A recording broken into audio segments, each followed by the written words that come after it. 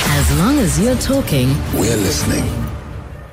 And time to talk to Nikki Bush, our resident parenting expert, human potential expert. And of course, she is a speaker and an author as well. And today we're talking how to build children's hands-on confidence as well as life skills at home. Good morning, Nikki. Good morning, Rafilowe. And I think this leads on quite well from your conversation around ECD. Yeah. Where you were talking about how important the foundations are for children. And I think we should never forget that not everything children learn comes from between the pages of books or from school. And that parents provide a very, very important hidden curriculum. And perhaps we should say and add right now that with all the stop, start, stop, go of our children at home, our children at school, that we must augment that learning at home regardless. Absolutely. And we can do it in very fundamental, very basic, everyday ways that does not require that we become the teacher, so to speak, because it's not formal curriculum-based learning.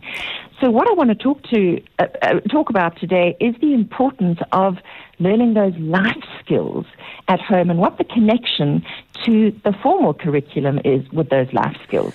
Okay, so I'm going to interject here and say, as soon as I saw the topic would be tackling today, I was immediately brought back to my childhood, and I guess a childhood that's childhood that so many people can relate to, where you are learning by doing, as you say, Nikki, and you're making the tea, right? And you're washing the dishes, and you're being sent to the shops, and you're in charge of bringing back the change safely. And of course, you grumble as a kid because why is my mom sending me about like she's like the empress of this joint? And can I just have a moment to watch my TV or to just hang around the house? But you realize, of course, fundamentally that of course she's saving herself a few errands and trips. But what you're learning is your maths, knowing that you've got 20 rand and you need to pick up bread plus this and bring back the correct change at home, etc., etc. So is it, are enough parents making sure to exactly that, send their kids about and make them responsible for things at home? The short answer is no. Is that children are actually very often today kind of looked after and wrapped in cotton wool, and parents are being slaves to their children.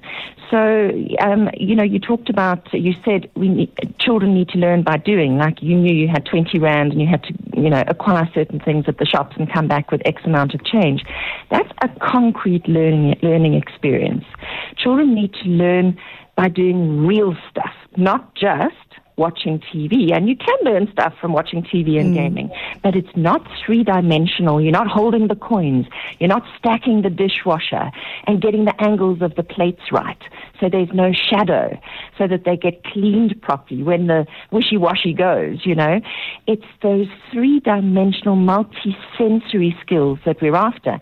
And funnily enough, children watch us doing all of these chores by ourselves, and they actually want you to be invitational, because children have this desire to master things, to get good at things. And the only way they can really get good at things is to do them over and over and over again. We've talked a lot on the show about repetition in learning. So let's have a look at a couple of things that I have in mind today about to illustrate how children learn. So take, for example, following a recipe. So cooking, invite your kids in to cook with you. So cooking is, yes, a life skill. It's about sorting, finding all the ingredients that you need for a dish. So you've got to isolate the ingredients from the pantry.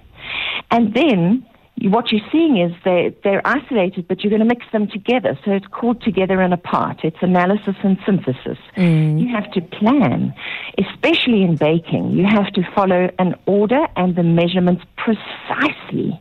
It's like a science experiment. And there are instructions to be followed.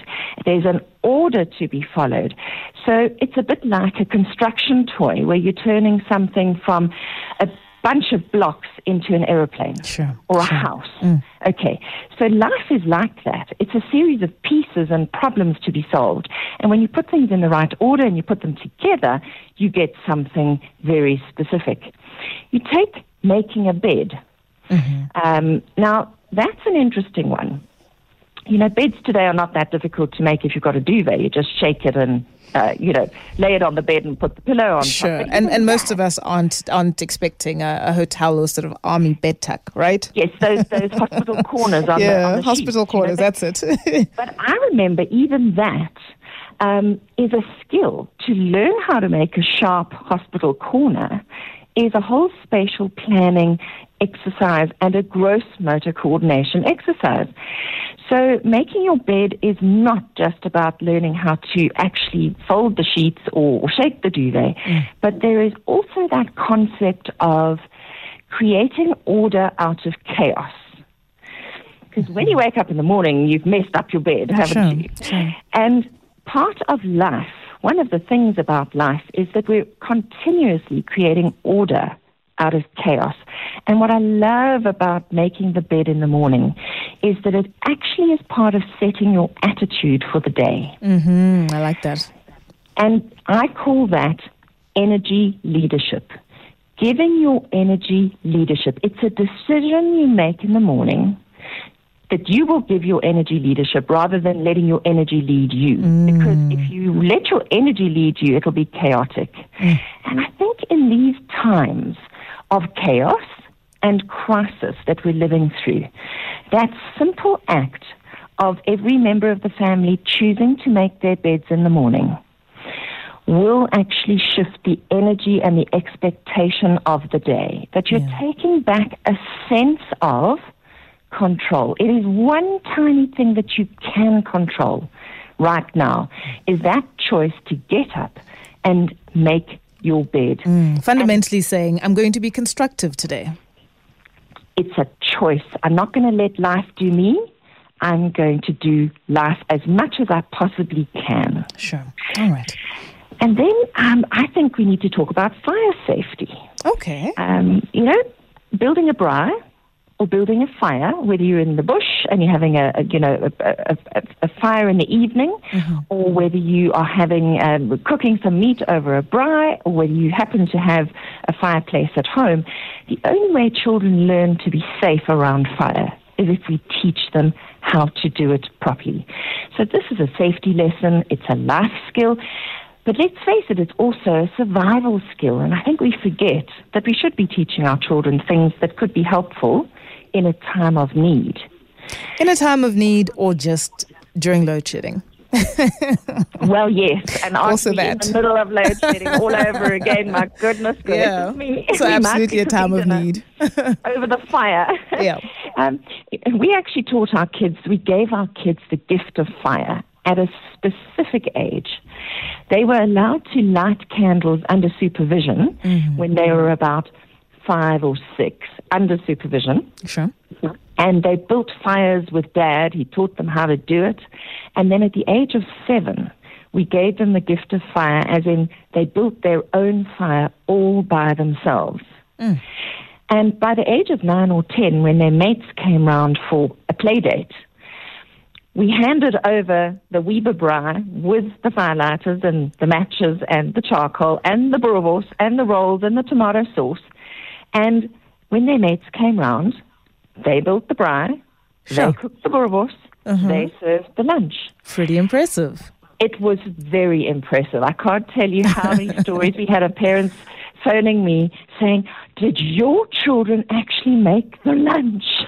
And it's quite strange, Nikki, that like I'm sure there are a few eyebrows that have like sort of pulled up or pricked up out there, going, "Hello, what? Weber braai and boerewors?" But we know from experience that we were cooking and frying and cutting and, roasting things by the age of 8 or 9. Yes. Certainly I was. Exactly. And because you were taught how to do it, you did it safely. So, yeah. So you pass on these life skills by doing with your child over and over again for years and years and years before you set them up to do it by themselves. But the amazing thing is that they acquire these skills through osmosis.